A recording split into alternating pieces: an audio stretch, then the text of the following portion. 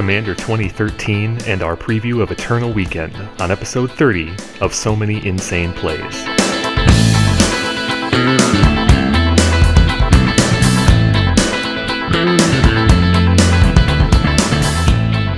Welcome to episode 30 of So Many Insane Plays, in which Steve and I review the new Commander product and prepare for November 1st with our Eternal Weekend preview.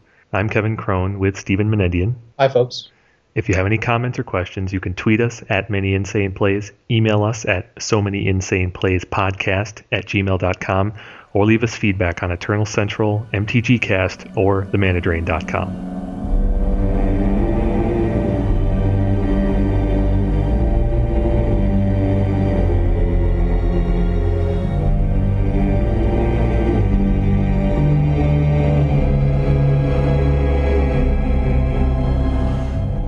Steve, what announcements do you have for our audience this week? Just one announcement. People are interested. They can find all 10 chapters of my History of Vintage series that have been published so far, 1993 to 2002, compiled into a single download. The first 10 years of Vintage, it's basically the entire history of Type 1, from the creation of the game of Magic to sort of the big changes that were occurring in the format in 2002, all in one book. It's about 20% off the price of the individual chapters in $19.99, and it's almost 250 pages of really fascinating and forgotten history. Whoa! So 250 pages? That's intense. Well, each chapter is, on average about 25 pages plus, 5 to 6 pages of endnotes. So I really would like people to explore those footnotes and those endnotes and look at the, I've got a lot of anecdotes in them, as well as, links to websites and books. And I've done a lot of interviews, and I've just uncovered things that have been long forgotten. It's, treasure trove of information. Cool.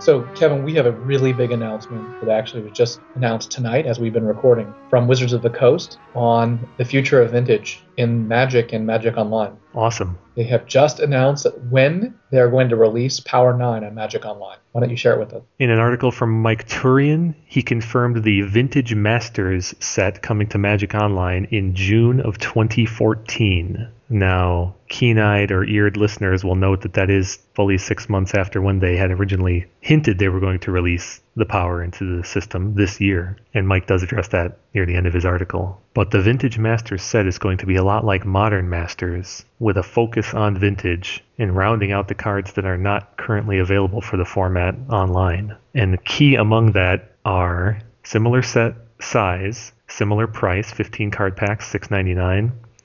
Each pack 10 commons, 3 uncommons, 1 rare or mythic, 1 premium foil card, any rarity, or Power 9 card. Right. So we don't really know how rare or not the Power 9 is going to be here, but we know that there's a slot for it, apparently, right? So it's going to be in the premium foil slot. Which suggests it will be more common than it would if it appeared as a regular rare or mythic. Yeah. We can't be certain of the distribution ratios, how often a Power 9 card will appear in place of a foil. But this to me suggests that they're trying to get more copies into production than a normal rare would have allowed. It looks like this is modeled in many ways after the Modern Masters series. Definitely. And it's the timing. Mike Turian explains that the reason they didn't get it done this year is because they needed more time to do it right. And to develop the set, I expect probably takes time to make sure it's fun and limited. But, I'm kind of glad they're taking their time to do it right, because that just means there'll be more interest in acquiring these cards for Vintage play. But there are a lot of structural things they have to get fixed first. I mean, Legacy is far too anemic on Magic Online. And so that's not good for Vintage. But this is great. And assuming players open this set with zeal, there's a very good chance that the Power 9 will not be the most expensive cards in the Vintage format on Magic Online. Right. That will probably remain reserved for things like Force of Will, Lion's Eye Diamond, and the Dual Lands. Well, what do you think that about the possibility that they'll reprint some of those cards in this set? Well, I certainly hope so. I mean, they don't have a vested interest in keeping the price of any one card very high on Magic Online. It's in their interest to have an ongoing cycle to address cards that are creeping up because they know that that will directly translate into demand for whatever pack-based product they come out with. Right. So I think there's a very good chance that there will be a Lion's Eye Diamond or a Force of Will or dual lands or all of the above in this product. Here's something weird, though. This is a weird oddity I just noticed. It says the pre-release events for Vintage Masters will begin June 13th, but Vintage will be introduced on June 11th. So there will be 2 days where Vintage is legal, but there will be no Power 9 available. No, that'll be the period of time where they just rename Classic to Vintage on Magic Online for 2 days, and then it'll start to trickle out. That's it also looks like the Power 9 images, at least from what they've got conveyed here, will be the ones that were on the Holiday Cube. That's right. So the Moxjet art I own, etc. Although that's the art that will be used here, which is pretty sweet for me. not bad. And the more recent versions of Time Twister, Time Walk, and Black Lotus, of course. Yeah, it also says that they were going to introduce fresh artwork for several other classic cards you'll find in the set as well. Naturally. That's exciting. That's cool. The thing that not only introducing the power, which is we've been anticipating this for quite a while, but the notion that they really are modeling this set after the success and possibly the design of Modern Masters is actually pretty exciting.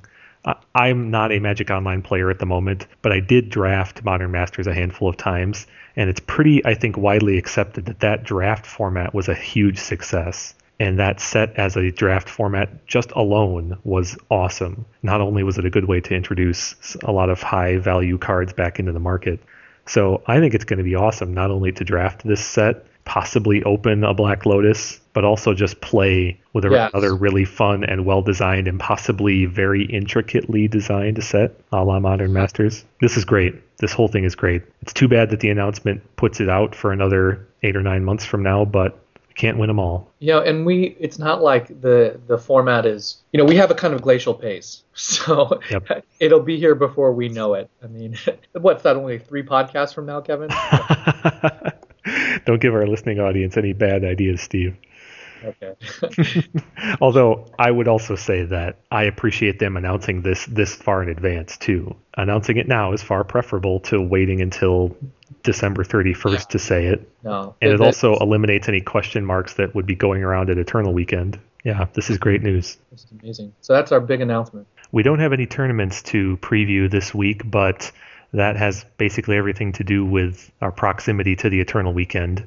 We'll get back on the tournament announcement train for the next show, of course. Steve, I think we can move on to Commander. I'm excited. What do we got?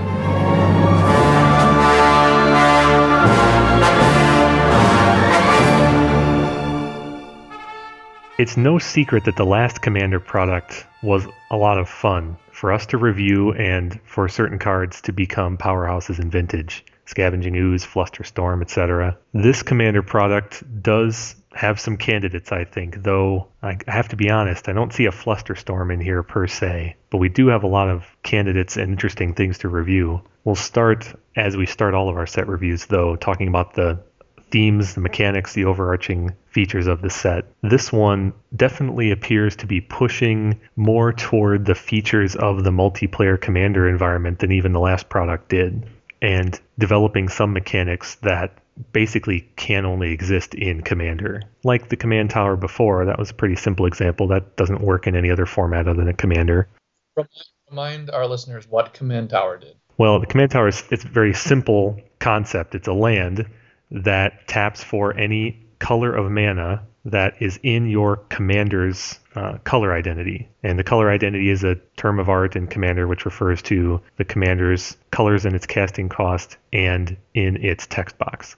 So if you've got an Esper General in your command zone, your command tower taps for blue, white, or black. Very omni-useful card. They printed it at Common. It goes in nearly every Commander deck these days, and it was just a great, simple card. But it only functions when you're playing Commander. Because Eternal players do not control any commanders. Yep, you cannot use a Commander in Eternal formats. But to clarify a point, the command zone exists in Eternal. It does. It does, and it is a very limited use. You can put emblems in there, and that's pretty much it. You can't put emblems there, or emblems automatically go there? Yeah. What I meant is you can put emblems, and they go in the command zone. Yeah, they go in there by definition. But there's pretty much no other interaction with that zone. There's no way there's no way to insert a commander into the command zone in Eternal. No, that is correct. So when you look at certain cards, like there are a select few cards in this product that activate specifically from the command zone. For example, Oloro Ageless Ascetic is an Esper General, and ignoring other text in Oloro's text box, it says at the beginning of your upkeep, if Oloro Ageless Ascetic is in the command zone, you gain 2 life. That's an ability that you would never be able to trigger in Eternal Magic, at least as it stands today. And there's a handful of cards that have abilities that function only in the command zone like that in this product. So they're definitely ratcheting up that interaction.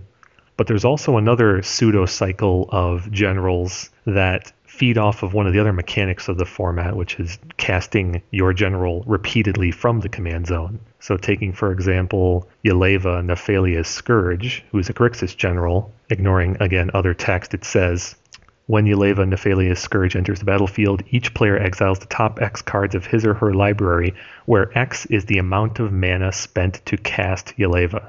Now that plays off of the recasting of your general in the format, but that is an ability that has some relevance in Eternal Magic because... What do you mean by plays off? I mean, the fact is that the amount you pay for your general upon subsequent castings increases in Commander, thereby increasing the power of this effect. In Eternal, however, the notion of paying more or getting an increased effect for how much mana you've spent on a card is actually relevant because we play with many cost-increasing effects in Vintage.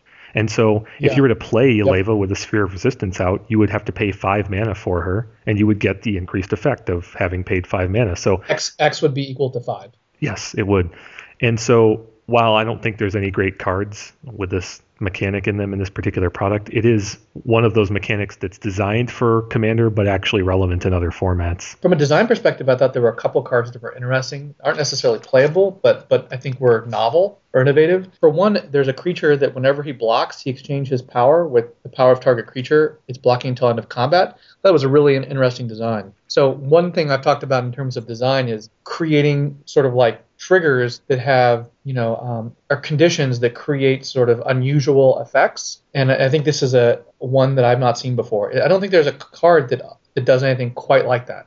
There was another card that I thought was cool that had a kind of interesting trigger called Widespread Panic. And it's a shuffle trigger, and there have been shuffle triggers before. But this one says whenever a spell or ability causes its controller to shuffle his or her library, that player puts a card from his or her hand on top of his or her library. That would be obviously really annoying in Vintage or Legacy. But I don't think we've seen an effect quite like that. We've seen things maybe when you shuffle and you take damage, but not putting cards. I mean, the idea of putting cards from his or her your hand onto your library is a strong theme of this set, and I really like how they played that in a number of different ways, a number of different angles. So you've got these X cards that put cards into your library, X spells that put cards into your library like a certain number of cards down, a la long-term plans, which I think was the first card to sort of open up that design space. Yep. But I think they really played nicely with it in the set with a couple of examples. Yeah, and the Widespread Panic plays a lot like Psychogenic Probe, which was a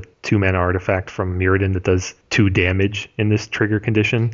Right. But putting cards from hand on top of the library definitely mixes that with, as you said, one of the theme of this set.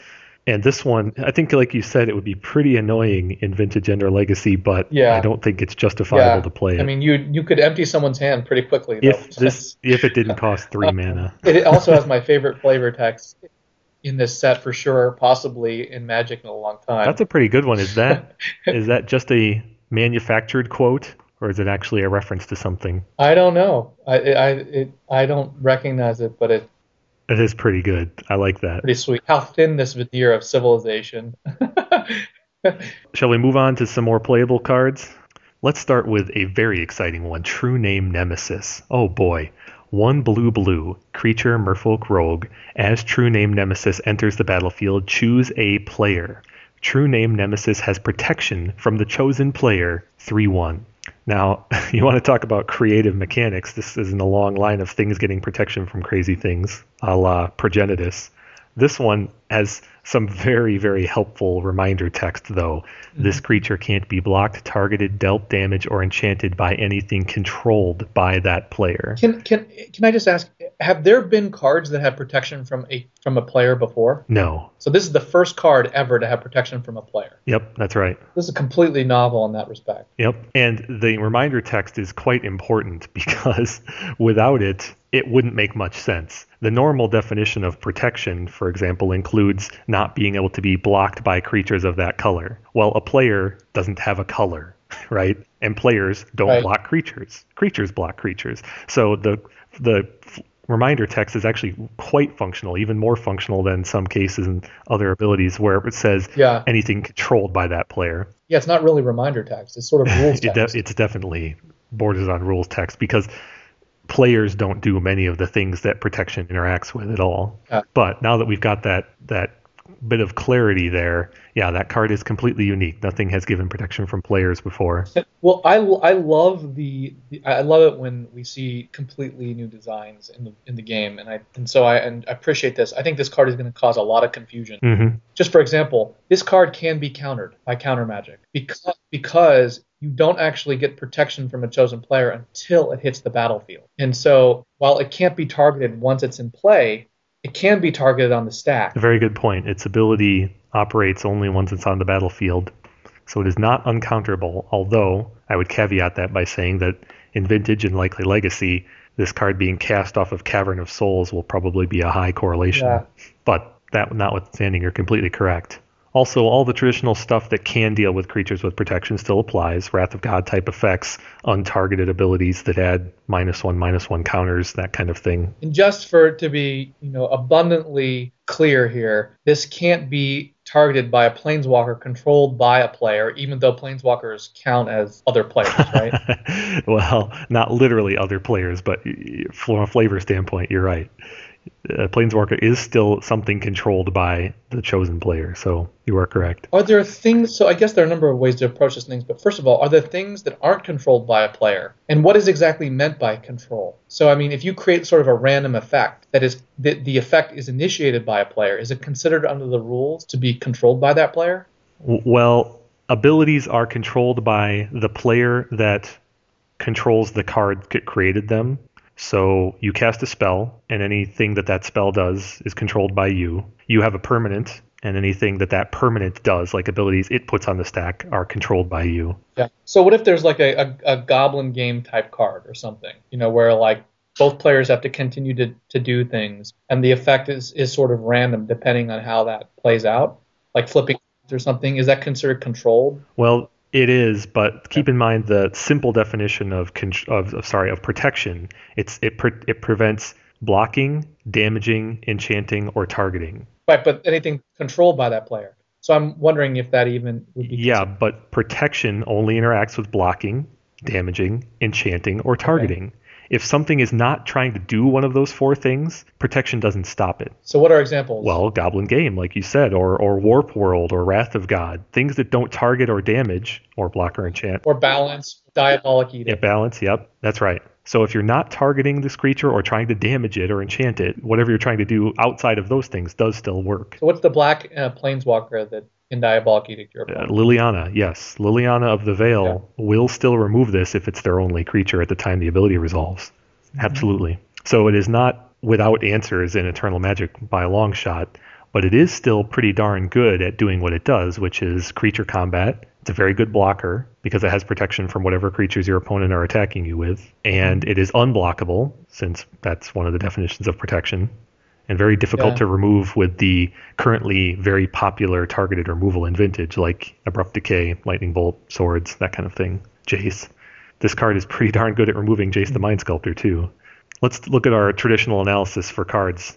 Mana cost, blue 1. There aren't a lot of those, but there are certainly some. Vendilion Clique is the standout. Yep, definitely. In fact, Vendilion Clique is a very good comparison to this card, but we can get to that.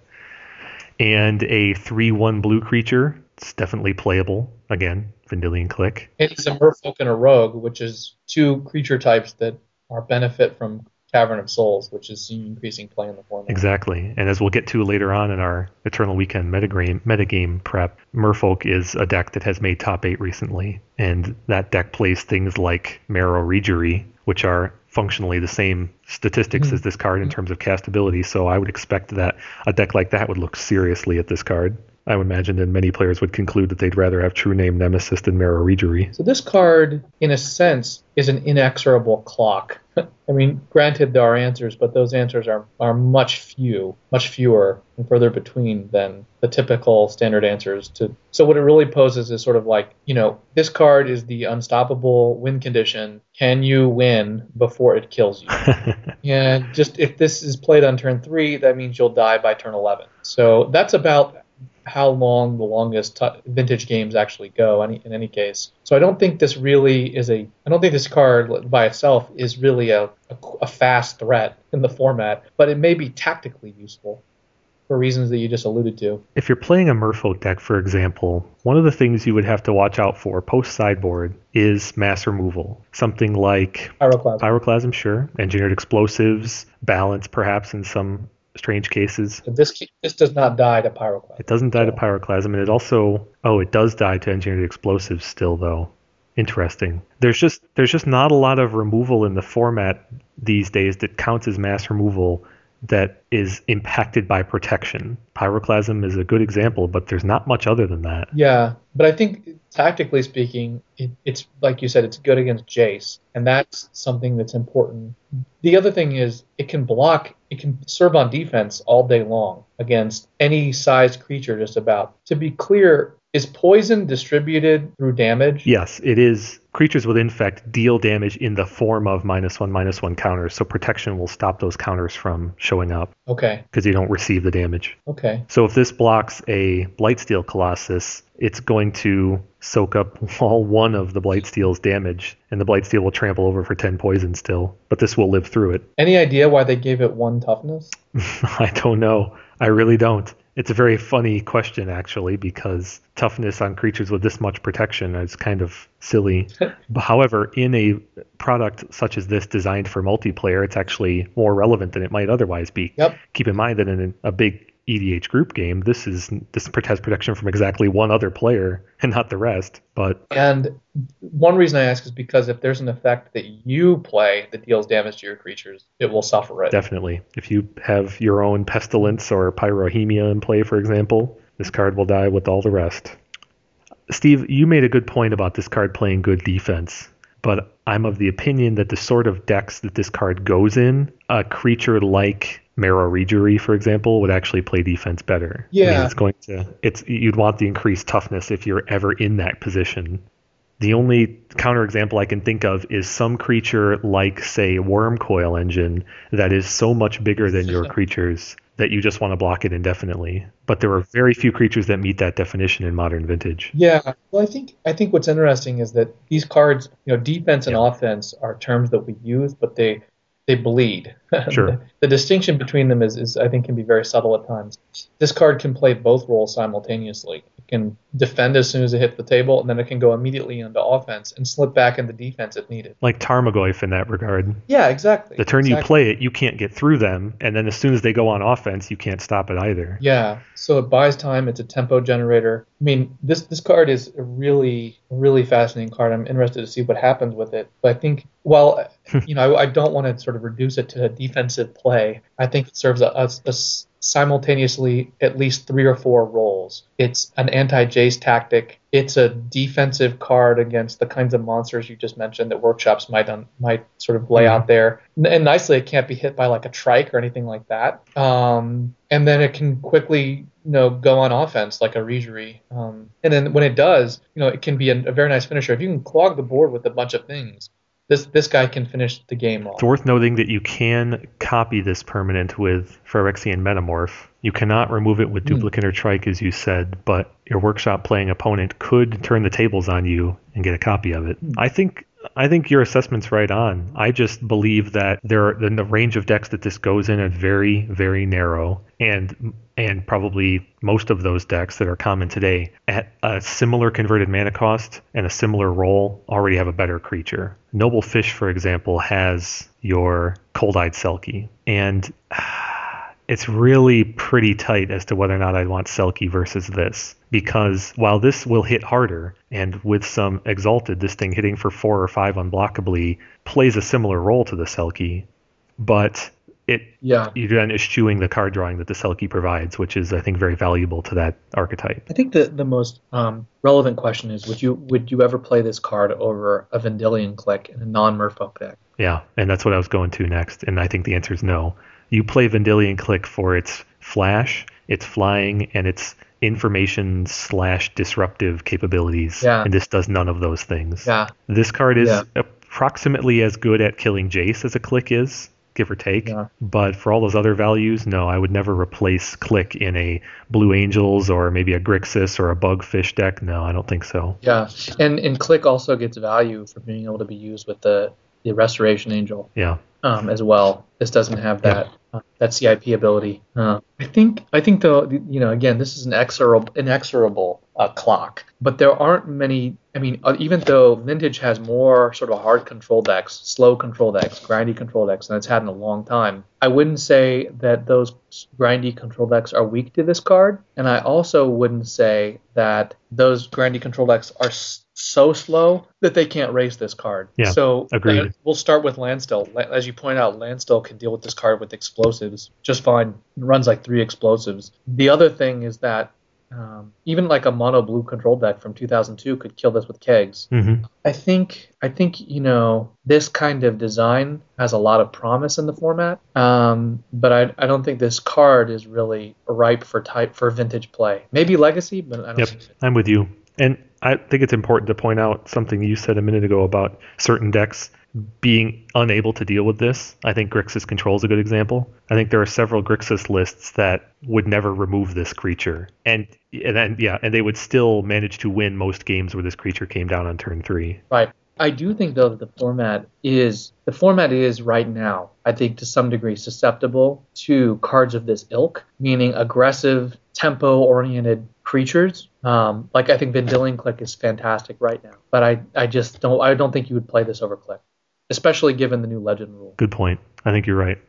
Shall we do our predictions? I'm going to go first, and I predict that this card will see at least one top 8 because Merfolk is occasionally played and preys on some of the weaknesses of the format. So I'm going to go with 1. Well, I think that people will want to play this for its novelty. I agree that Merfolk decks do make top 8. I'm not sure what they would replace to make room for this. If someone like Joel, who has made those top 8 appearances with Merfolk, elects to play this, that would suggest to me that there's probably going to be more than one top 8 with this. But I'm a skeptic. I'll just say 0. Okay, fair enough. There is room for this card to be played and not yet good enough to make top 8s, so I think that's a reasonable assessment. Either way, let's move on to Unexpectedly Absent. I really love the flavor of this card. It is X white instant. Put target non-land permanent into its owner's library just beneath the top X cards of that library. Steve, this is like the opposite of long-term plans, as you observed earlier. I think it's hilarious. So this card, it just white just puts the card on top of your opponent's library. Yep, that's true. If X is 0, it puts it beneath the top 0 cards of their library. That makes it the most efficient Desert Twister of all time. It is awfully flexible. It is just target non-land permanent, which in Vintage is a very valuable set of targeting conditions. We're talking Blightsteel Colossus, Jace the Mind Sculptor, Time Vault, Crucible of Worlds, Lodestone Golem, Tarmogoyf. The list goes on and on. You're going to get a lot of value by having that flexibility. It's really incredible, the range of cards this hits. I mean, for such an efficient mana cost. And if you happen to have more mana at your disposal, it gets better and better. Let's also not forget that due to the omnipresence of shuffle effects in this format, there will be many cases where at X equals 0, this becomes straight up removal thanks to a fetch land. That's exactly what I was going to ask you. I mean, and tutors. Your opponent goes Demonic Tutor, and you respond with this. Yes. It's gone. And you put Jace on top of their library. Yes, it's fantastic. But what I'm curious about is how often do you think you'd pay more than white white for this? I mean, what's the real marginal difference between white white one and white white, or white white two and white white one, right? I mean, it's pretty marginal. Boy, the answer to that I think is a little more complex than you're giving it credit for. It depends on how much mana you probably have available in your opponent's end step. I think that the first time you play an unexpectedly absent in a given game, it's going to be for 0 probably in a lot of cases. Yeah. But the second time you draw one, absolutely. I'm going to pay white white 1 or white white 2 occasionally. And also I think it has a lot to do with the decks you put it in. I think a strong candidate for decks that would feature this card is Noble Hierarch. I think there'd be a strong overlap between Noble Hierarch and the use of this card. And I think that's not unreasonable to think you'd have a curve of Noble Hierarch on 1, a creature plus a disruption maybe on 2, and then on 3, you might find yourself with access to 4 mana. And your best play is to put their Jace 2 cards deep in their library. I think that that's not unreasonable. I think it's a pretty typical use for this card would be casting it for 3 or 4 mana. A lot of times, though, you don't want to draw the card. It's actually worse to have it on top than to put it deeper. It's worse for your opponent. Oh, sure. And that's fine. If winning the game, if putting said card next in their library means you're just going to win the game because it's not going to help them next turn, then sure, by all means. Yeah. And I think that you're right. Paying it for 0 will be, I don't want to say the default, but probably the majority. The plurality, at least. Yeah, the plurality at least. And even at that mana cost, it's still super efficient, very effective, very useful. And also the fact that you're putting it on top and giving them back to them, some people might say, well, that's just like a tempo loss. You're just buying some time. Anyone who suffered Submerge in the format knows how devastating it can be to have to draw a card that you don't want to draw. Yeah, thank you for bringing up the Submerge comparison, because that card has definitely earned its keep in Legacy. And that effect is very valuable here. Imagine if you could submerge Jace the Mind Sculptor in Legacy. Or if you could submerge, say, Omniscience. It's incredible. Every time when people play activate fetch lands in Legacy, they're going to have to be more careful if their opponent has white open. Legacy players are already pretty darn careful about their fetch land activations. And for good reason, and Vintage players are as well, but you're right, and it will be interesting to see too, especially when this card is fresh and new, what players will be caught off guard by it. Imagine you're playing against Noble Fish, and they go turn 1 Noble Hierarch off of a tropical island, for example, right. And then the next turn, they play a fetch land, like a Flooded Strand, and pass. Now, they don't even have a land that produces white on the table, and yet you could have played your Bob on turn 1, and on turn 2 you go to activate a fetch land, and they fetch in response and get their white and just unexpectedly absent your Bob out of nowhere. So I think some players are going to be caught really off guard by this card early on. Yeah, and I think, though, what I'm trying to emphasize is the real the harm. Let me repeat that. What I'm trying to draw out of this, though, is I think that there is a real benefit and disruptive effect of putting a card on top of your opponent's library that they don't want to draw. For example, I'll give you a good example: the Delver of Secrets, right? Like that card that they flipped has just become worthless on turn 3 or later. If they're forced to draw it, it's actually like worse than drawing. It's like the worst thing they could draw. Oh, I see what you're saying. You're saying that this is not just dealing with the permanent, but perhaps dealing with the permanent, but also guaranteeing they don't draw a card that they need on a key turn. Exactly. What I'm saying is putting something on top of their library can be more disruptive, or equally disruptive as actually removing the permanent. Yeah, there are plenty of cards in Vintage that are very niche functionality. I think a perfect example is Time Vault / Voltaic Key. If your opponent has one of those two and is not assembled to combo yet, then putting that permanent on top of their library, it's a completely dead draw. Makes it a dead draw. And it may be in some cases that it's not the value of removing the Voltaic Key, but the value of assuring that they're not drawing a useful card next turn. It's a cliched and overused term, but it's a time walk. It's a tempo play. Yeah, I see your point exactly. This card has a lot of value in that it can both remove permanents and create tempo, and do both at the same time. On top of its really impressive versatility. Steve, we've got to move into the phase where we talk about what decks this goes in. I've already used Noble Fish as an example. It seems like a pretty obvious point. This is a very aggressive card. What decks play white in the format? The decks that play white in the format are basically White Landstill. Yep. Bomberman. Bomberman. Blue Angels. Esper Control, like Stoneblade. Yeah, Esper Control. and any of those RIP decks, right? I'm sorry, Rest in peace, rest in rest peace, in peace yes. decks, both the control versions and the black white versions and other variants. I think this is going to be hard to play in any of the decks with Cavern of Souls, so I would sort of shy away from those as being natural places. But this would seem like it might be a really good consideration in a Landstill type deck, right? Well, interesting. Landstill doesn't want to necessarily fetch out white early unless it's just a blue-white Landstill. That's true. Landstill has a lot of colorless. Yep. So it's not a reliable early game card for Landstill. That having been said, blue-white Landstill has a high degree of flexible options for early answers, so it's not out of the realm of possibility. I would say you're probably going to eschew this kind of targeted removal for just more engineered explosives in that role. Yeah, those are different functions. Yeah. And anyway, you're right. That's a possibility. I don't think a deck like Bomberman is going to go this route. Although, boy, now that I say that. This card can actually remove a Leyline of the Void as well. Oh, good point. And that's another example of a card that I'm talking about. Although the decks that want to do that generally won't have access to white. But you are completely correct. That's a good example of that card. Terrible draw. However, I think that this is just more ammunition for white-based aggro decks. Noble Fish, this seems like a natural fit there. Yeah. Any kind of white trash or green or white X aggro deck, it seems like an obvious inclusion there. Yeah.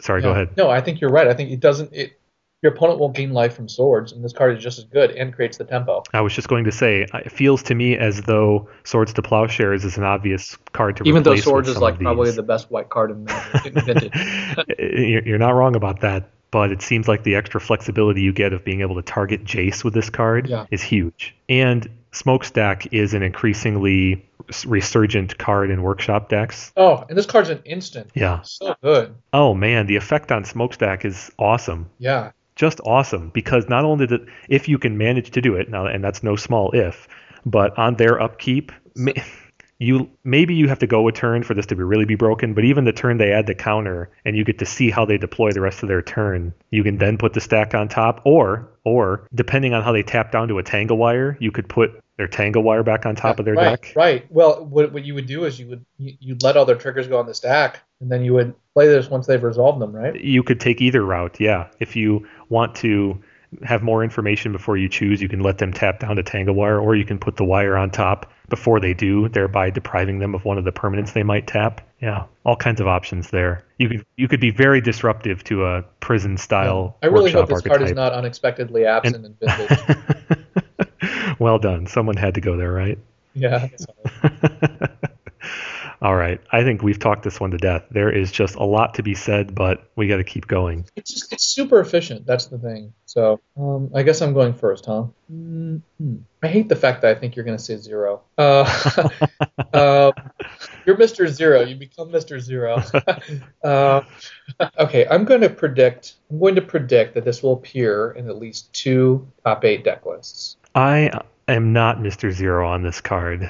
I think it's actually going to be adopted, even as a one-of in certain lists, replacing something like a Plow, like a Disenchant, like a Hurkyl's Recall, like an Echoing Truth or a Repeal. This is really good in Disenchant slots. Yeah. If you have 2 Disenchants in your sideboard, just make 1 Disenchant and 1 this. I feel as though it's going to be more popular than you've laid it out there. Good. I think that I'm going to go with 4. I hope so. This card's sweet. I agree. This is pretty cool. And it's also very tactically interesting in that it creates all kinds of fascinating in-game decision-making about when you do it and for how much, and when people crack fetches and what you target. Do you go for a less interesting permanent because they're cracking a fetch, or do you wait for that bigger deal?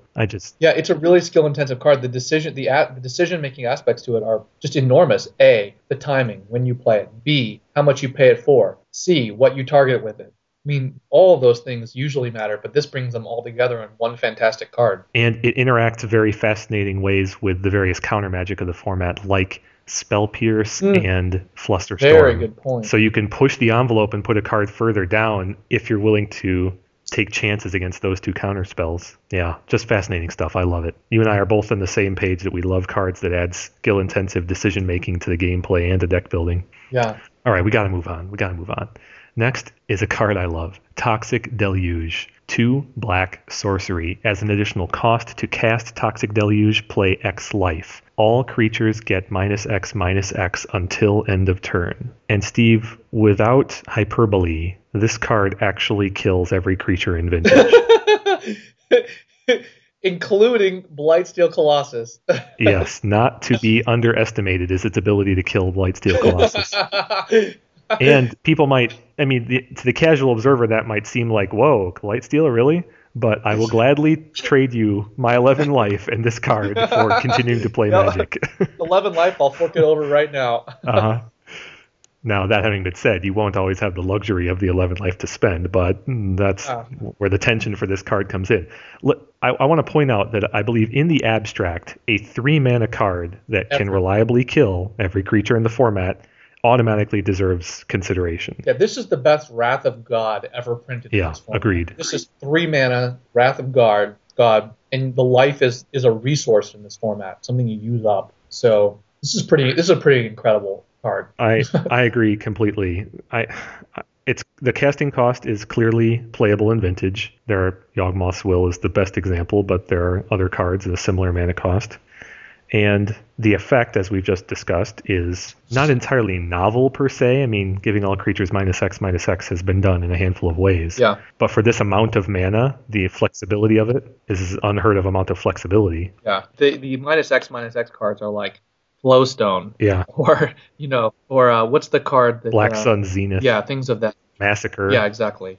They're not as flexible as this. And Vintage decks, there's a hole in the Vintage deck building populace right now for this kind of effect. There's simply not very many cards that are played in Vintage right now because they can remove all the creatures. Yeah. Almost everything is either a targeted removal, Lightning Bolt, Plow, as we've said a million times, or something that it can get multiple creatures, but it's very narrow, like Ancient Grudge, like your Engineered Explosives, like your Pyroclasm. These cards are used for their efficiency and their narrow applications. Right. This thing is totally different. This is a game changer. This is a card that really, really screws aggro decks in this format. I mean, I'm kind of shocked they printed this. I am a little bit shocked too, but the more I think about how I would operationalize using this card in a deck, the less shocked I become. Because I think this is not the kind of card that you can cram 3 or 4 of them into any old deck. It's not. I mean, that function doesn't deserve a whole lot of main deck attention in Vintage. But in a legacy deck, or like against a Merfolk deck, this just thing annihilates it. Yeah, agreed. I mean, that's why I think you want maybe 1 in the main and extras in the board. Don't forget, this is also a Burning Wish target. Oh, sure, that's right. You would be happy to Burning Wish for this. I'd be delighted. Yeah, I'll wipe out your entire board. This is the card. This card is I'm telling you, this is going in my Legacy Doomsday deck for sure. Fascinating. This card is. I will pay. It makes my Doomsday better because my Doomsday takes less life anyway. But this card is just better than Perish, and it's better than Massacre. It's the same card, so I'll be delighted to pay this. And better than Virtue's Ruin. Yeah. It's just the same thing. Sure. Your whatever you got, your Delver deck, sure, I'll pay 3 life, wipe your entire board. Yeah, and that's another thing to keep in mind, is that in Vintage, there will be a lot of scenarios where you don't need to pay a lot of life. Against Rug Delver, for example, yes, there could be a Tarmogoyf involved. But aside from Tarmogoyf, the biggest toughness is probably the 3 on a Trigon Predator every once in a while. Yeah, what's the most you're going to pay on the Tarmogoyf anyway? 5? And less than that in many cases. Yeah. 5. It's definitely worth it. And you have to do some simple math to realize that paying the life for almost any creature in Vintage is going to be roughly equivalent to taking 1 hit from that creature. They also made a mistake. This card slips through Gaddock Teeg, which is interesting because Gaddock Teeg says X in the casting cost, and this costs under 4. So it really hoses Gaddock Teeg. Wow, that's fascinating, both from an Eternal standpoint and from a Commander standpoint. Gaddock Teeg is somewhat popular in Commander. Anyway, there are very few creatures in Vintage that you would not happily trade their toughness in life on a one-time basis to get rid of them. Almost everything in Workshops fits that description. You're paying a little bit more for something like Forge Master, but it's still entirely worth it to do, because if you don't, you're facing a much worse threat. And for something like Rug Delver, as you said, it's a pretty good deal. Against something like Pyromancer, it's a bargain. 1 life to get rid of their whole team. Exactly. It's just, it really is an effective transition from life to removing your opponent's creatures in Vintage. Well, you would much rather pay life Definitely than mana for this. And you, I mean, this card is just perfectly situated. I don't think you could be much more aggressive for this kind of wrath effect, the casting cost. And there's no balance type issues with this either. This is something you could Burning Wish for and this ritual out immediately. In either format, frankly. And it's, again, the versatility. The cards like Massacre, Perish, Virtue's Ruin target very specific creature types. This gets all of them. So, it deals with the disruptive white bears. It deals with the fast red and blue tempo creatures. It deals with, whatever creature type you're concerned about, it knocks them out. There may be even times you want to get rid of your own Dark Confidant. That's a good point. If you are... That's interesting tension there. The times you would want to get rid of your own Dark Confidant is when it's threatening your life total. Well, you could play aggressive Dark Confidants, and then you can wipe them out, and in your opponent's entire army at the same time. Yep, true. Let's talk about the kind of decks this goes in. You've already clearly alluded to Burning Wish. It seems like a clear, at least one of there. Well, I would really be interested to see if this helps bring about a really controlling Burning Wish deck, because there's always been room for that. This would be an automatic sideboard inclusion in that kind of deck. Interesting. What was the name of that old control Burning Wish deck? Shining. The Shining. Yes, you get your 1 Thoughtseize, your 1 Toxic Deluge, your Yawgmoth's Will, your various anti-artifact cards if you need them. Yeah. Seems like there's a place for that in Vintage these days. Oh, your anti-dredge card. Pretty flexible, in addition to the flexibility that modern Grixis control already has. What do you think about other decks, though? What do you think about Grixis? Let's talk about that. How does this fit into Grixis' plan? Well, it depends. I think the trend in Grixis is towards fewer Snapcaster mages. Not that really would be a big factor here if it's like 3 versus 1 Snapcaster mage. I really think, though, this kind of card is really good in a deck like Keeper, where you have access to a lot of flexible answers, right? But you're looking for every opportunity to get the 2 for 1, right? So your opponent, you fan open a hand that has maybe a Mystical Tutor in it, and your opponent plays out 1 threat, and you have half a dozen ways you could deal with it, with a Jace or a Plow or a Bolt or a Toxic Deluge. But then they play out a second threat, and maybe they tapped out for a bigger guy on turn 3. Yeah. And all of a sudden you've got more flexible options than you may have had before. Well, this card is good against every single archetype, just about. I mean, Think about what this does against even Dredge. To take out their entire army of I don't think tokens. I made that point strong enough earlier on. That's what that whole in Vintage is. There's no card that you can say that about. I mean, yes, you can play, say, Engineered Explosives against Dredge, and you could set it at 2 to get rid of Narcomoeba Bloodghast if you wanted to. You could set it at 1 to save yourself from dying to the token army for 1 turn. But this card doesn't have to make that choice. You just play it, and everything they have in play other than their Bazaar goes away. It's good against Dredge. It's good against Workshops. It's efficient enough to be played in Workshops, against Workshops. It's on the edge of efficiency for playing against Workshops. If I had this in my 75, I would likely have it post-board against Workshops because it's just one more tool. But it's not the sort of thing you're going to put 4 of in your sideboard for Workshops. You're still probably going to need all of the additional answers for them. Yeah, I'm really thinking now. The card's an enormous versatility. If this wasn't like a 2 of in a Keeper deck, could be very well. Could be. If Keeper in 2002 had this card, would they play it? Is what I'm thinking right now. Oh yeah. This is like Abyss on steroids. Yeah, it's pretty darn good. It would have been pretty darn good against those Goblin decks, even at the cost of life. But getting a 3 for 1 out of that deal. Yeah, you'd like pay 1 mana and make your Morphling like 2/4, and then you play this for 3 life and wipe out their entire board. Yep, that's incredible. Yeah, it's really hard to evaluate because this could help foster decks. I mean, this just sort of feeds that trend of slowing down Vintage. I'm sort of excited to see what happens in Legacy with it as well.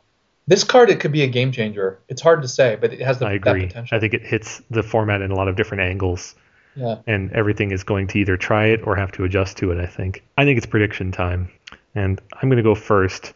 Given all the reasons you just said about Burning Wish and possibly creating new decks, in addition to people trying it out just in sideboard slots for maybe creature-heavy metagames, I really think you're going to see a number of appearances from this card. I'm going to go 5. I don't think it's set up to be a staple just yet. Time may prove that it is, but Yeah, I think this is a long-term card for the format.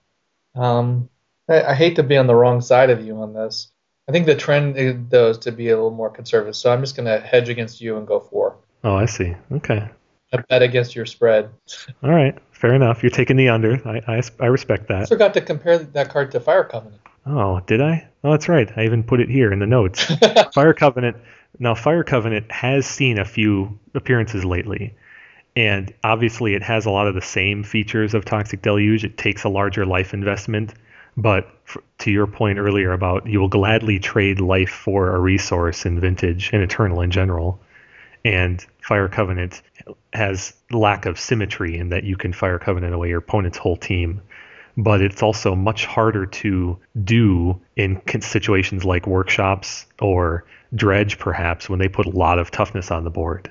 Against workshops, for example, if they put out a Forge Master and a Lodestone, and you get the mana to play either one of these cards, you have to pay 5 life for Toxic Deluge, and you have to pay 8 life to Fire Covenant. Similarly, against Dredge, if they have simply a couple of Narcomoebas, a couple of Bloodghast, and a couple of tokens, you have to pay 2 life with Deluge, and you might have to play 6 to 8 life or more with Fire Covenant. So I think that Deluge overall is more powerful and will probably have a bigger place. Also, easier to cast at only 1 color of mana.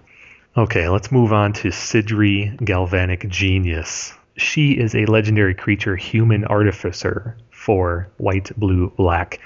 Her 2 abilities are blue : target non-creature artifact becomes an artifact creature with power and toughness equal to its converted mana cost until end of turn, and white : target artifact creature gains death touch and lifelink until end of turn. Now, longtime Vintage players will note that her first ability is basically Karn, Silver Golem, for blue instead of colorless. And it can function exactly like Karn. It can also function similarly to how Gorilla Shaman does against Moxen. Her second ability, target artifact creature gains death touch and lifelink until end of turn. Probably a lot less useful in Vintage compared to the first. Steve, where do you think the place is for a Esper-costed Mox Monkey / Karn in Vintage? Keeping in mind she is a Human Artificer. Yeah. No, I wish I'd listened to our companion podcast on Eternal Central recently, but I just haven't gotten around to listening to it yet on humans. I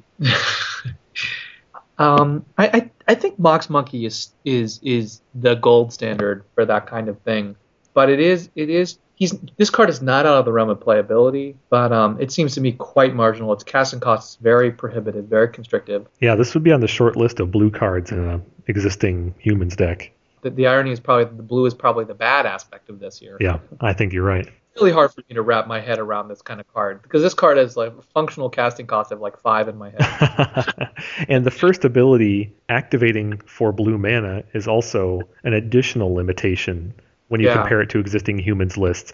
A lot of existing humans lists, now this is just to take what's in play right now, but the way they'd get the blue mana to cast her would be off of a Cavern, and then you wouldn't be able to subsequently activate this ability off of Cavern. And that, in addition to that, this ability for animating an artifact tends to want large artifacts in play. And there's simply no deck that plays artifacts that cost more than 2, thinking Time Vault here, that isn't a workshop deck. I mean, even Time Vault is probably the only non-workshop deck artifact that gets played that costs more than 1. And it's frequently tutored out, not even cast.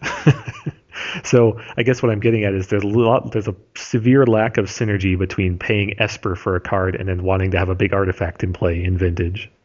Yeah, I think that's the second. I think what you're doing is you're sort of breaking down its abilities and individual utility. Mm-hmm. You could ignore the first ability completely and focus on the second, whereby target artifact creature gains death touch and lifelink would be. There aren't any this creature's not really an artificer is the problem, is what you're saying. I mean, it is technically, but manipulates artifacts in play, but doesn't help you get there. If you wanted to activate the second ability, you're wanting to do it on something like a. I'm going to give my Sensei's Divining Top death touch and lifelink.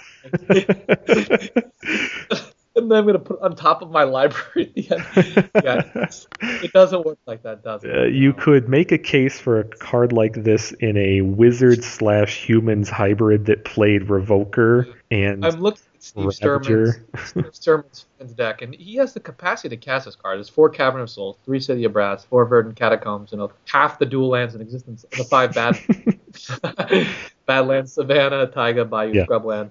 The scrubby ones. Yeah, not casting this card is not the limitation really in a deck. Yeah, it's not the limitation. It's just that's the ironic part, right? Is that the abilities on it are just not that useful. Yeah. This is a big goose egg in my mind. Yeah.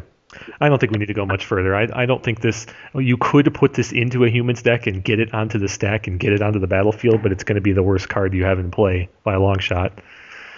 Let's move on to a little more fun example. Bane of Progress. 4GG, creature elemental. When Bane of Progress enters the battlefield, destroy all artifacts and enchantments. Put a +1/+1 counter on Bane of Progress for each permanent destroyed this way. It's naturally a 2/2. Now, Steve, you went on record as thinking that the 6-mana red dragon from a few sets ago that stole your opponent's artifacts was going to be good enough.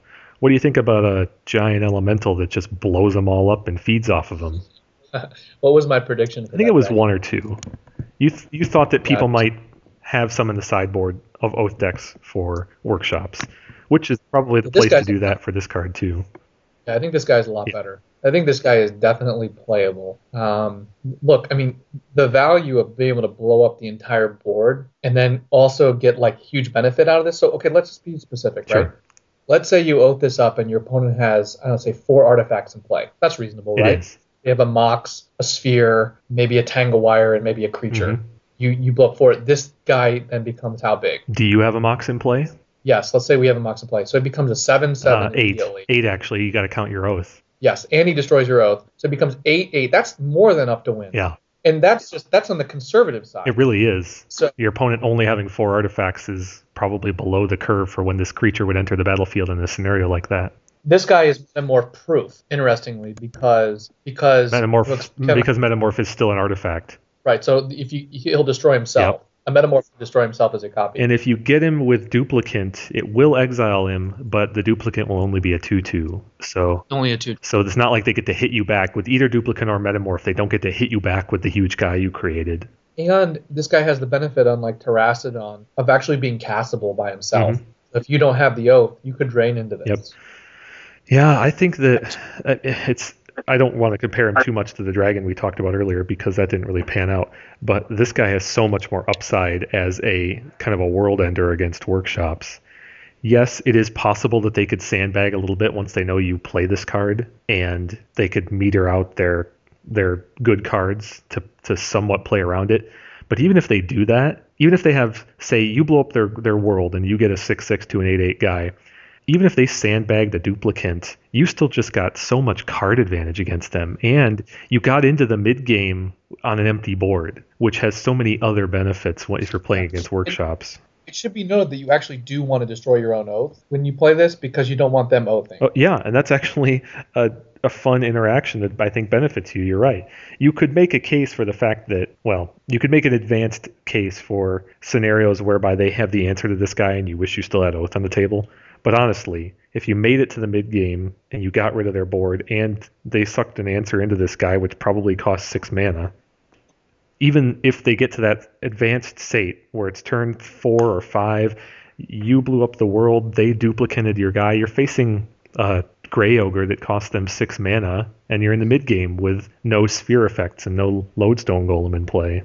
I think that still puts you in a really good position. Yeah, pretty excited. So I guess the question then is, do you think this is really an obvious ploy in the sideboard for Oath decks? Would you rather do all of that we just said in a nice scenario, or would you rather still just get Griselbrand into play? I actually think this guy is probably more likely to win the game than Griselbrand. Okay. In the problem, I guess it depends on the deck, right? So in Burning Tendrils, when you oath, you're going to be hitting a lot of your own artifacts, which is okay because he's gonna be. He feeds off of that. He could reliably be 10-10 or 12-12 in that scenario. Yeah, but you're going to wipe their entire board, and you're going to be able to do whatever you want. I think this guy is just money. I think it Um, has a lot to do with whether your Oath deck is packing counter magic. If you're playing Force of Will, then putting this guy into play with a single Force of Will in your hand could be enough to just win the game. The odds yeah, of them having two ways to stop this guy from taking over is pretty slim. yeah. I think the problem with this card. Two duplicates No, and a handful of cards. I don't know.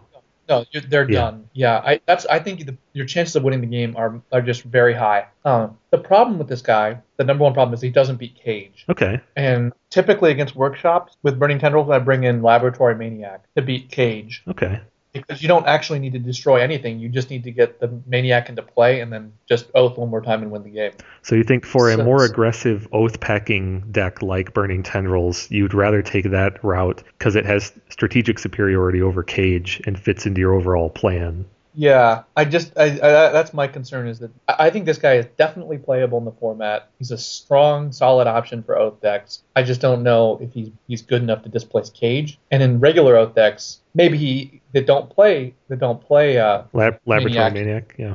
Yeah, that don't play Maniac, then he probably is good as a sideboard card, but I'm not sure if they would play him. They should, but I don't know if they will. Well, and there have been appearances recently from all manner of the Oath decks we just described. There have been Burning Tendrils, of course, but there's also been some Swan Song style control Oath in some recent top eights. And I think your analysis is pretty good. That kind of deck that's more controlling, that's going to bring in maybe some spot removal for the cages, some Nature's Claim, that kind of thing. But then once Oath activates, they expect to just ride this creature to victory, maybe countering one more spell that matters. I think it's reasonable. I don't think it's for everybody, but I think some people will try it and maybe have some success. Yeah, I think so too. Anyway, so what do you predict? I predict 1. I think someone's going to try it and have a little bit of success. I think it's going to appear pretty rarely, even if it's useful, because that kind of deck is in the second or third tier of the format right now. And I just don't think this is even going to be adopted by everyone who's good with that deck. All right, I'll take the over. You want to go 2? Yep. You don't want to ratchet that number up a little more due to your high degree of confidence? No, I'm good. All right. I mean, I'd have to do some research to see sort of how many people have made top eights with Oaths over the last, whatever months, and I'd make some ratio of that, but I'm not going to do that. I'm just going to say. Well, I can tell you that number is pretty low. And in the data we're going to cover about the Northeast metagame soon, you'll see that it's still pretty low. Okay. All right, last we have Restore. This is a sorcery for 1 green. Put target land card from a graveyard onto the battlefield under your control. This is a fun amalgamation of the regrowth and explore / rampant growth style card in green. Very flexible, somewhat powerful, and in Eternal formats you have at your disposal some of the best lands in Magic. What do you think, Steve, about the idea of ramping / reusing / getting access to one of your opponent's lands? Well, when I read it, I hadn't keyed into the fact that you can play it on your opponent's lands. That's pretty sweet. Mm-hmm. You can. It's really a control magic on land. Well, no, that would be Conquer, but to a degree, this would be paired with Wasteland in a great many cases. Well, the first thing I thought of was that Doomsday combo. The first thing I thought of was the Dark Depths combo. Oh, yes. Where people intuition for the Dark Depths. It seems like that's a potential way to... But I can't see how that would be better than Regrowth.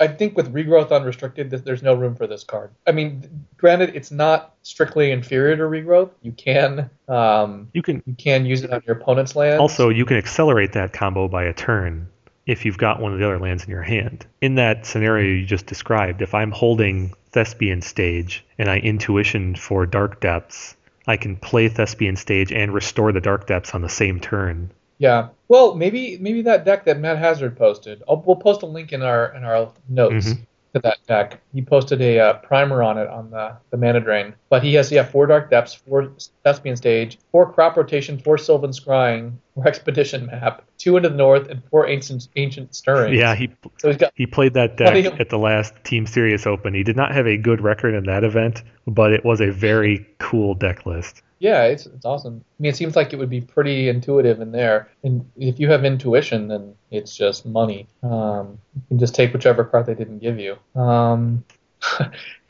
I'm also wondering about the legacy land deck, the 43 land deck.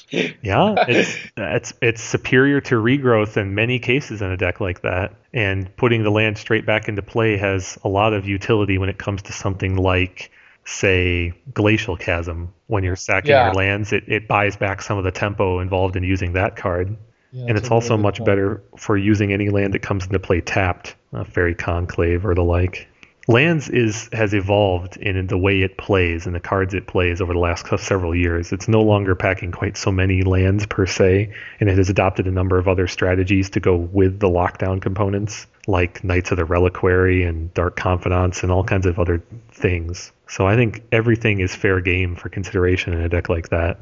Yeah, yeah. I mean, so just to be clear, it's the advantages it has over regrowth is it can hit your opponent's lands, and it also doesn't count as your land drop because it goes directly into play, and it obviates a lot of those CIP effects, Mm-hmm. or as not CIP, but as they would come into play Yep, effects. agreed. So Do you think that this has any place really in the average, say, aggro control deck that has mana disruption as one of its tenants? yeah, so you could use the same wasteland twice in a turn is what you're suggesting. Effectively turning this card into just sinkhole for green. Yeah.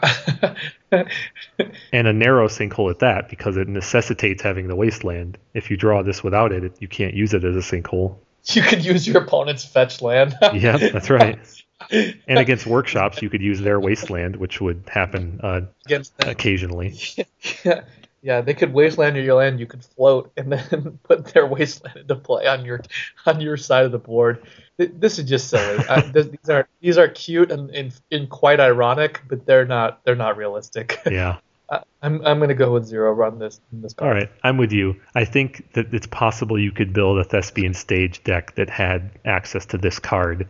It might only be as a one of for intuition piles or something like that, but yeah, I don't think it's going to go anywhere. It's a boost to the Thespian Stage dark stage Uh-huh. deck. All right, Steve, that does it for Commander. We'll see in a couple of months how we did. But next up, we have our Eternal Weekend preview.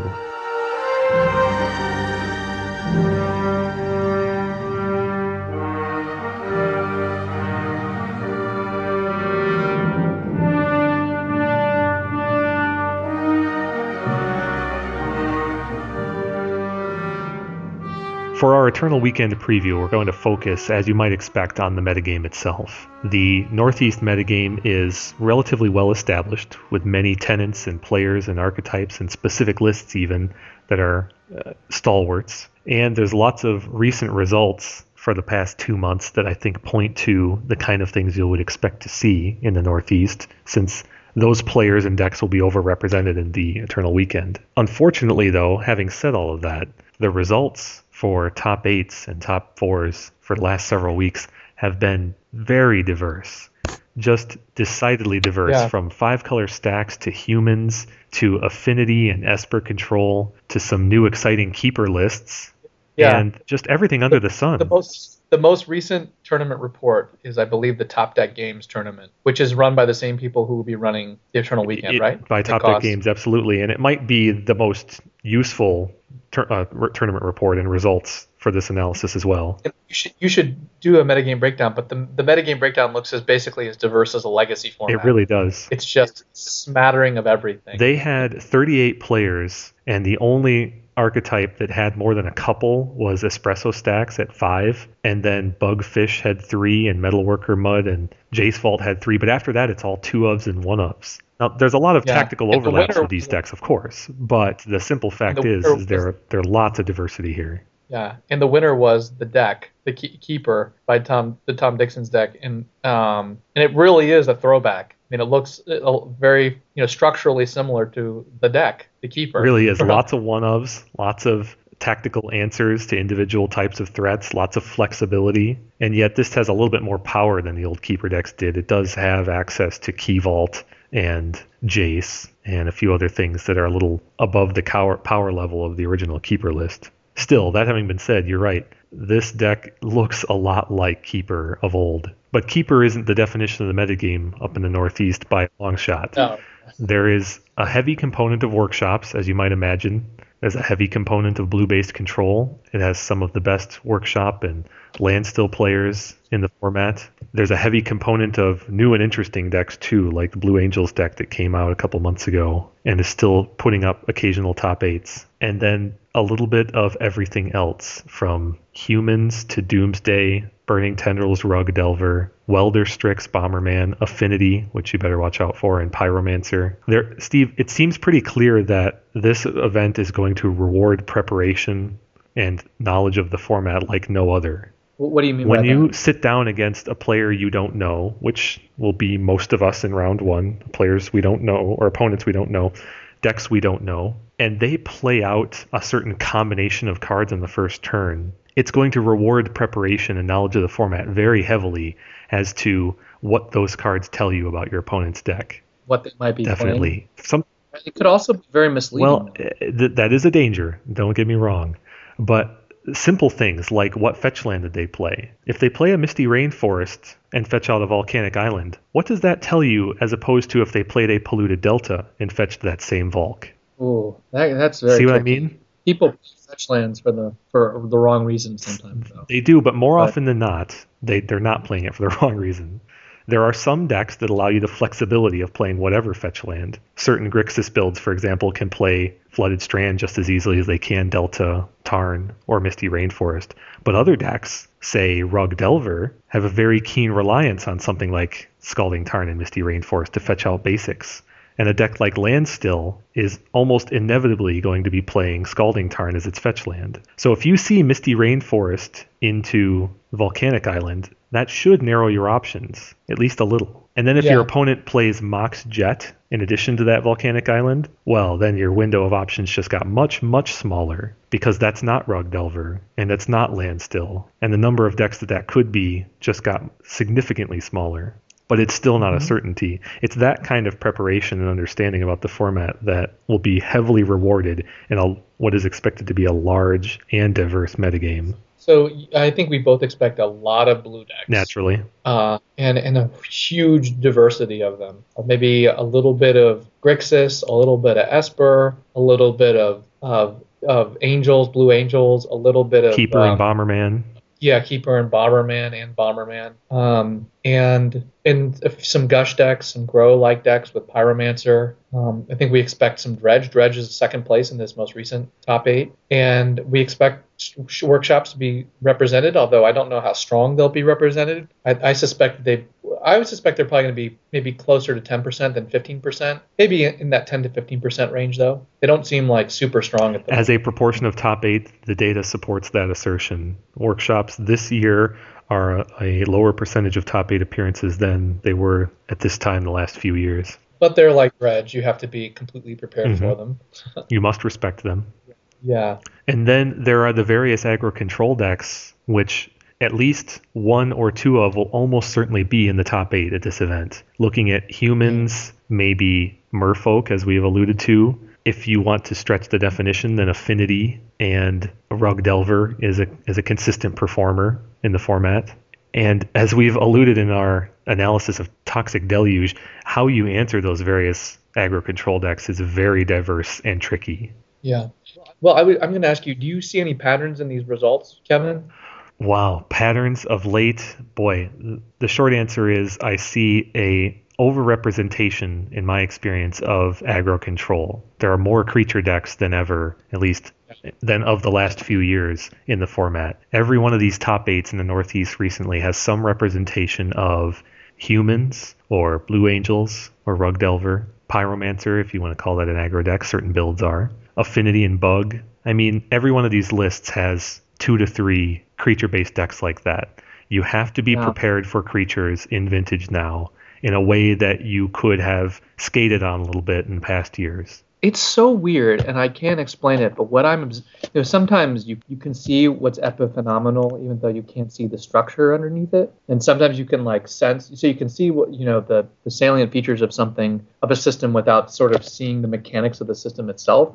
I think what I'm observing is there's this trend towards, as odd as it is, sort of towards aggro control. I don't mean aggro control in like a traditional sense of like fish or whatever, but I mean like decks that are control decks that have a deluge of creatures or a large tactical component of creatures like Bomberman, Rug, and I think Rug Delver though is closer to that archetypal aggro control deck. I think those decks that's where the format is trending, and I'm not sure. I keep wanting to tie it to Pyromancer, but like Grow being sort of like I think there's been this sort of severe reaction to Pyromancer in different ways, and one of the ways the format has reacted is to become more aggressive. So it's like if Pyromancer generates this tempo on the ground, then the answer to it is to win before the Pyromancer tokens do. And so I actually think decks like Bug and Rug are going to be very well positioned in this tournament. I think they're going to do very well. I think you're going to see a lot of Rug decks at 5-2 or 6-2, and humans as well. Yeah, I don't know how well humans will do in the long run,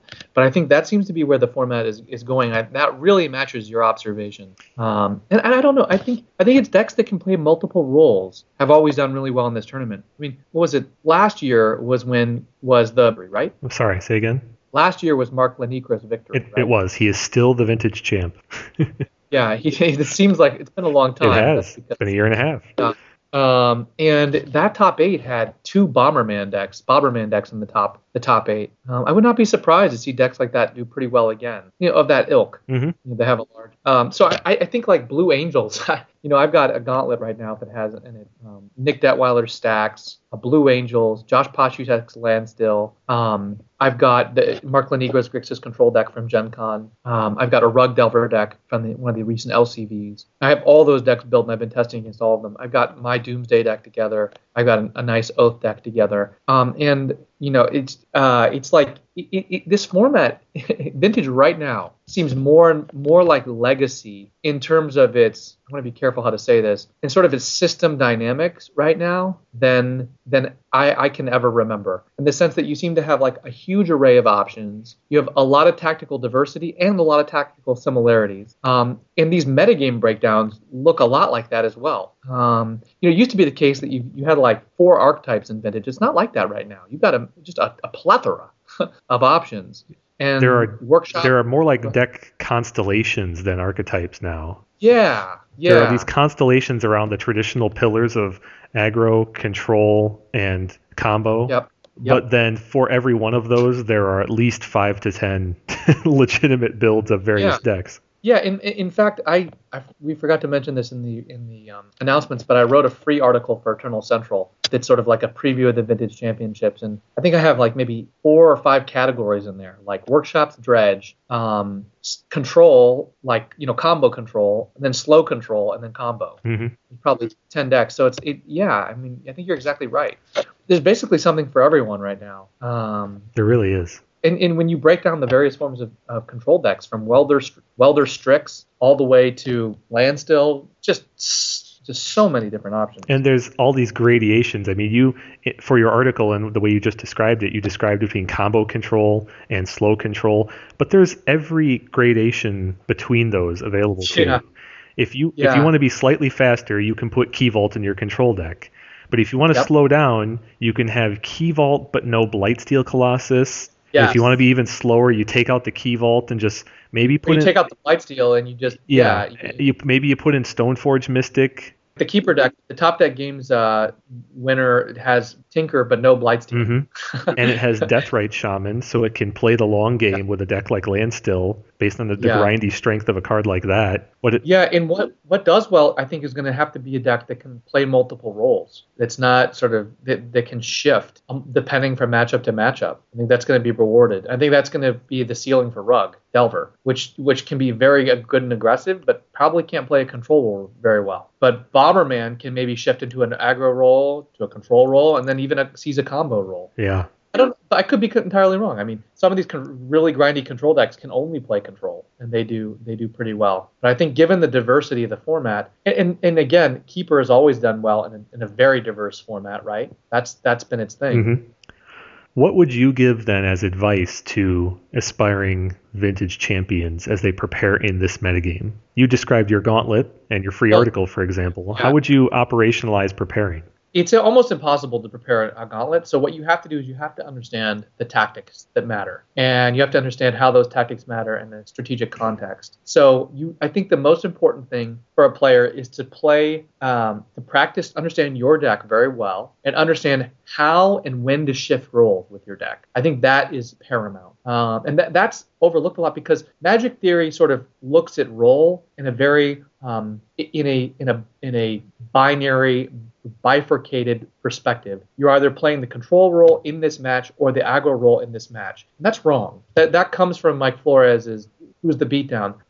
The reason it's wrong is because it's not what role do you play in the match, it's what role should you play in the moment. Not just you can shift roles within the match and you can shift roles within a game. And I think there's going to be a call to know when to shift roles. And so you have to have a sense of, first, when you shift roles in certain matches. And secondly, I think you need to understand some of the key sort of extreme, boundaries or limits of the format. So if you're playing, I think even though I don't expect Landstill to be hugely represented, it's a good deck to test against, so you understand some of the key tactics in the format. So you can see how you do against a bunch of lightning bolts or engineer explosives or a really high density of counter magic. Similarly, it's good to test against Grixis control, so you can see just how weak you are to Tinker and Time Vault, Key Vault, right? Mm-hmm.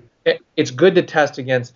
You should frankly know how you do against Dredge. It's necessary to test. It's necessary to test against workshops to see, not because you need a particular workshop matchup, but so you see what are your weaknesses. Do you get screwed by Wasteland? Are you screwed by Tangle Wire? How do you deal with cards like? Do you have a sufficient density of answers to turn one Lodestone Golem? Yes, that's a great example of what I mean by sort of the limits of the format.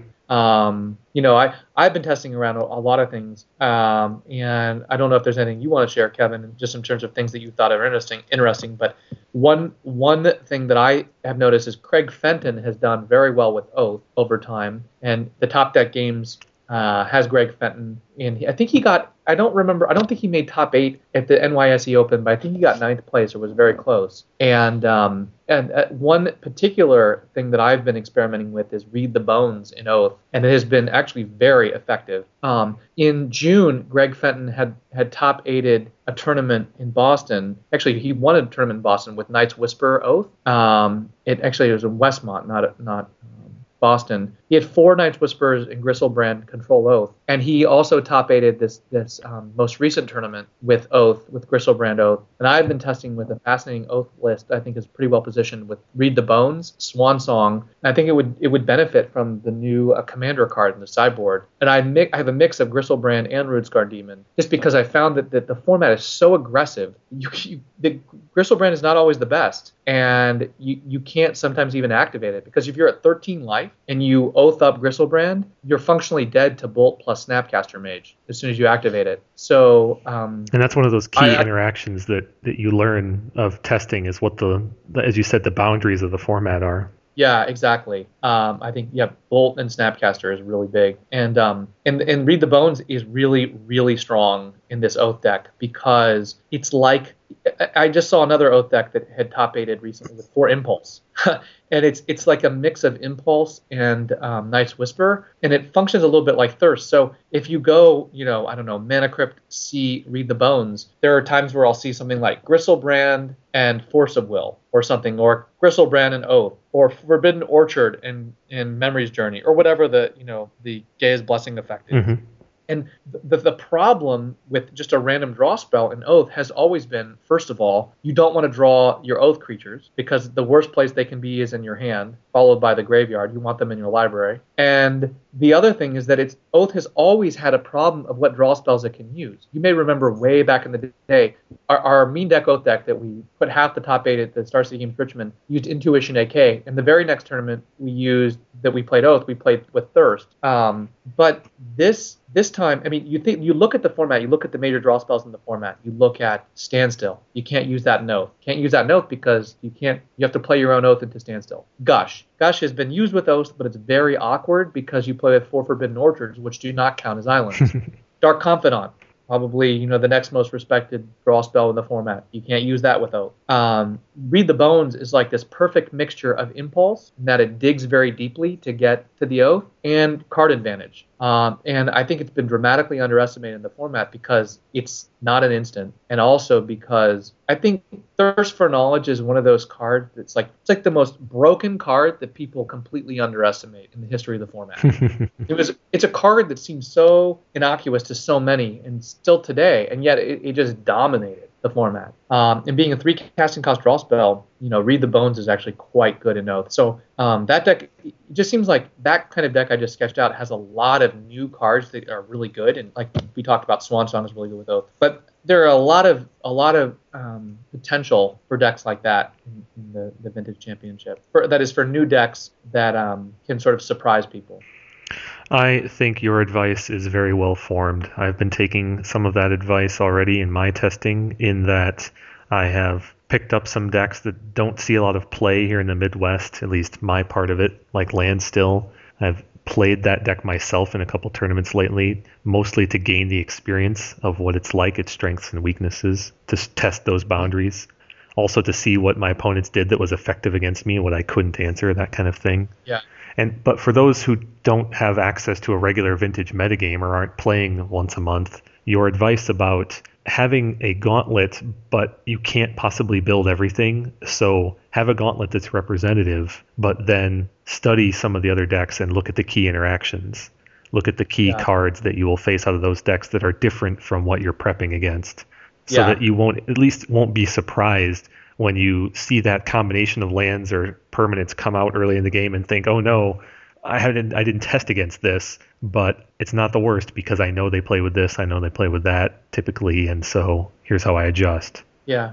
I mean, and if people are coming from Legacy, I think, picking up Bug or Rug, you can't really go wrong. Oh, good point. Very good advice. There will be a number of players, and I don't know how many of them are listening to our show, but regular Legacy players that are at this event on this particular weekend, as a matter of course, and they're staying through to Sunday because their friends are Vintage players, or their ride doesn't leave till the next day, or what have you, just for the fun of it.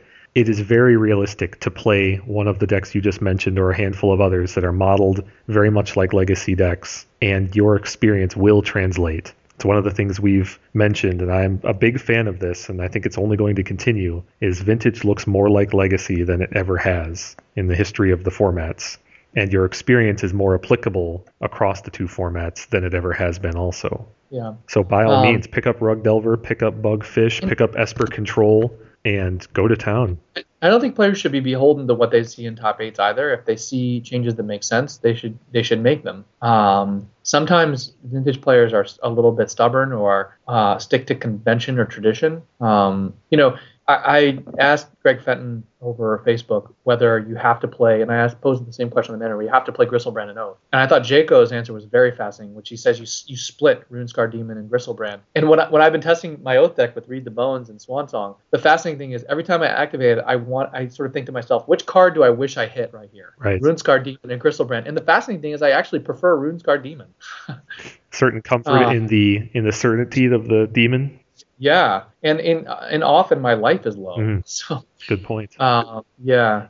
Steve, we've just rattled off maybe a dozen decks in the last few minutes, but to your point about being beholden to what's out there, several of those decks were not a thing even a few months ago. Humans is relatively new on the scene. Affinity, relatively new on the scene, ported over from Classic. And Grow. Yep. And Grow. Pyromancer Grow is obviously new because of the card, but also the Grow tactic was not a thing in Vintage for a period of absence. Yeah, people absolutely have to be prepared. That's another limit. How do you deal with Young Pyromancer? Do you have answers to Young Pyromancer? Mm-hmm. That card is very popular. Another card that's key and wasn't really a big presence in the format until this summer was Abrupt Decay, and especially with the uptick in Bugfish at the Bazaar of Moxen. Are you prepared to deal with Abrupt Decay?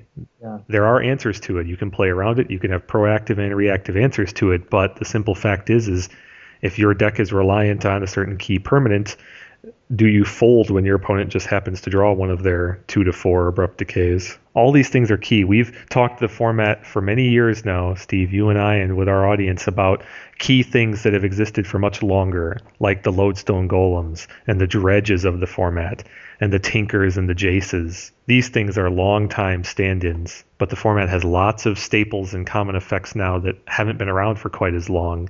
Your Vendilion Click and Restoration Angel, your Trinket Mage into Engineered Explosives, your Cavern these are relatively new tactics. Yeah, I mean, and you graft them into a long 20-year history of the format, but these are new tactics, and people should be familiar with them if not experienced against them. I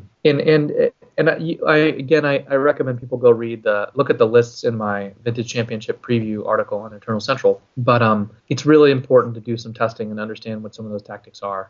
Yeah, if you're not a player that has several hours a day or even a week to dedicate to building a gauntlet, Steve has done a lot of the work for you. Your testing and your gauntlet will be successful if you only use the lists in that format or that article. And if you're a workshop player, one thing you might want to be testing is how do you deal against Ancient Grudge? Because that's increasingly popular right now. Oh, yes. If you play workshops at this event, you will almost certainly face Ancient Grudge in half or more of your matches. Okay, that might be overstating it. You'll probably, in 8 rounds, if it was 8 rounds, maybe 9 rounds, you'll play workshops twice. You'll probably play Grixis once, and then a mixture of other decks. Okay, maybe not half. But you should be prepared to face it in as many as half of your matches. Let's put it that way. Because if you plan to win this event with workshops, you're going to have to beat at least somebody and probably several somebodies with Ancient Grudge.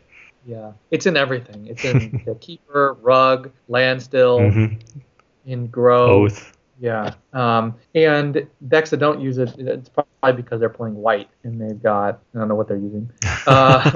They're using Disenchant, Swords to Plowshares, maybe even Serenity, maybe Devout Witness. But there seems to be, like you said, a lot of abrupt decay around right now. But this is gonna be a really fascinating tournament. I think I think the main trend I'm seeing is towards Vendilion Click. Now I'm looking actually at that top 8 from the top deck. The top deck games, and there are 1, 2, 3, 4, 5. There's 6 Vendilion Clicks in that top 8. Yeah, which may not seem like a lot, but that's in like 4 decks clicks. So I expect to see a lot of Click. I think Click is really powerful in this metagame. It's good against Jace. It's good against these sort of aggressive things. It flies over the Pyromancer tokens. It's the tempo card. I think that's where the format is headed right now. That top deck game's top 8 really is emblematic of the whole format. Let's just run through the decks, the archetypes. Keeper. Yeah. Keeper. I don't want to list all the cards, but Keeper, Dredge, Rug Delver, Bomberman, Oath, Espresso, Stacks, Merfolk, and Bugfish. Yeah. Now, creatures are heavily represented there, perhaps a little more than the metagame as a whole, but it speaks to what we're talking about. Creatures are common, and there are multiple different creature decks. There are full-on 5 different creature decks in that top 8, depending on where you draw the line. Are we counting the Keeper deck with 6 creatures? I'm not, but it all depends on where you draw the line. And I think the over-under is at Bomberman. God, how good is Toxic Sludge against this top 8? Toxic Deluge, I think. Yes. Yeah. You're right. And that's why I'm so excited about it, is because it gives a deck that can cast it a real answer to multiple archetypes. I think I think all the cards that we listed today are going to have an impact in one way or another. You can Toxic Deluge Gristlebrand. I think that I wouldn't be surprised if the top 8 Vintage Champs features 3 different cards that we've reviewed today. Yeah. Different cards, meaning I don't mean 3 appearances of Toxic Deluge. I mean 3 different cards from this Commander product could be in this top 8. Oh, and the Commander. Yeah. Steve, what do you think about that? What do you think about the release of this product so close, now that you've seen the product itself? I think that may be a little bit premature. I think there may be some availability issues with some of these cards. Mm-hmm. But I certainly wouldn't rule it out. I think these cards are going to see play, but I'm just not sure where. I think there's going to be a lot of uncertainty from people about sort of what they want to play and where the metagame's going. And the Vintage Championships always has a consolidating effect on the metagame. So I think if there's a clear place for one of these cards in the post-Vintage Champs metagame, it will definitely see play. I see your point. So if the top 8 has like a lot of these aggro control decks in them, I think Toxic Deluge is, especially if there's humans. Because Toxic Deluge seems like it's just tailor-made for crushing humans. When I first put 2 and 2 together and realized that this product release was so close to this weekend, I was very upset because I was picturing a Flusterstorm, something like that goes into several archetypes and is a 2 or 3 of in many of those decks, and by today's standards. Having seen the product now, I'm a little less concerned. I believe that if a player wants to play with 1 or 2 Toxic Deluge, they're going to be able to get them with the help of their friends. I don't think there's a card that's a 4 of in any particular deck here, and if it's a 4 of in any one deck, it's not in any other deck. So while availability is a concern, and I don't like the proximity of the release to this event, I think if players want to play with a couple of these Commander cards, they're going to be able to get them. Yeah, I hope so as well. Although we'll see. Where can people pick up the Commander cards? Well, I don't know how effectively the distribution is going to be, but these are a big box product. The previous Commander product was sold at Walmart and Target and Meijer and other such places. Our listeners might not know about Meijer. It's a Midwest thing. But the thing is, it's a big box product. It should be available at Walmart. And for those of you who are coming from far and wide to this event, if you need these cards, maybe if you're driving, maybe you stop at a couple of Walmarts along the way. It might be just as simple as that. Alternately, you can make arrangements with your local LGS. I'm sure someone there would help you get the 2 or 3 ofs you need 48 hours in advance or 24 hours in advance for the unfortunate Legacy folks. So I believe there is a concern, but I don't think it's quite as bad as I maybe thought. I really hope this doesn't become any sort of pattern, of course. But I think the scheduling for Eternal Weekend this year compared to this Commander product is probably a one-time situation. Steve, this is the last time most of our listeners would hear our voice prior to arriving at this weekend. What are your arrival plans? When are you going to be on site? So I made a decision that I was going to fly Thursday. That way I'm not flying in Friday and trying to orient myself. I'm going to bring a stack of reading materials for the flight and a swimsuit for the pool. I'm flying in Thursday, and I'm planning to play in Grinders on Friday and Grinders on Saturday. And I'll be playing in the Vintage Championship on Sunday. So definitely stop by and catch me. And if you see Kevin, there's a good chance I'm not too far away. And I'll probably be able to point you to him, yeah. Well, I'm coming in on Friday, only taking that particular day off of work this time. And I expect to come in late Friday night and then play a grinder or 2 on Saturday in preparation for the event. So I think it's going to be a great weekend. I think it's going to be a great environment. And I look forward to any and all listeners who would like to say hello and shake our hands to introduce themselves to us. And also, due to the nature of the vintage community, if you're not already friends with half the community, you could very much be at the end of this weekend. So if you see any other name from top 8s or anything that you know and you want to ask where other players are that you've heard the names of, I bet you won't have to go more than 1 or 2 players to find someone who knows who you're thinking of. The community is quite tight-knit. If you haven't pre-reg for the tournament, I think there may be some Tarmogoyf playmats still available. And if you're not able to get one of those Tarmogoyf playmats by pre-reg, I think the first 400 people who pre-reg for both events will get a Tarmogoyf playmat. You can still win one by winning the Vintage Champs Bingo, which is on the Mana Drain, and I'll put a link to that in our podcast. Nice. Yes, good reminder for our listeners about the pre-reg, too. If you didn't know about that, you can go to their site and pre-reg. Now, by the time you listen to this, don't know how much time will be left in that or how many slots. That is for the playmat, but you can always pre-reg even if they've exceeded the giveaway for that one. Steve, I'm very excited. It's not long now. We're in the home stretch. Yes, you can feel it now. It's going to be great. Rich Shea's going to be there. It's going to be just a hell of a lot of fun. And what a night to podcast this with the announcement of Vintage on Magic Online, which is just going to transform the future of the format. Oh man, our podcast where it's going to have to get a lot more complex, taking into account the modern online metagame. We're both looking forward to it. I think our question of the week should be pretty clear, Steve. What deck do you expect to win the Vintage Champs in 2013? So let us know what you think. As always, you can respond on Banana Drain, Eternal Central, or Twitter, or send us an email at somanyinsaneplayspodcast@gmail.com. And until next time, we wish you many insane plays.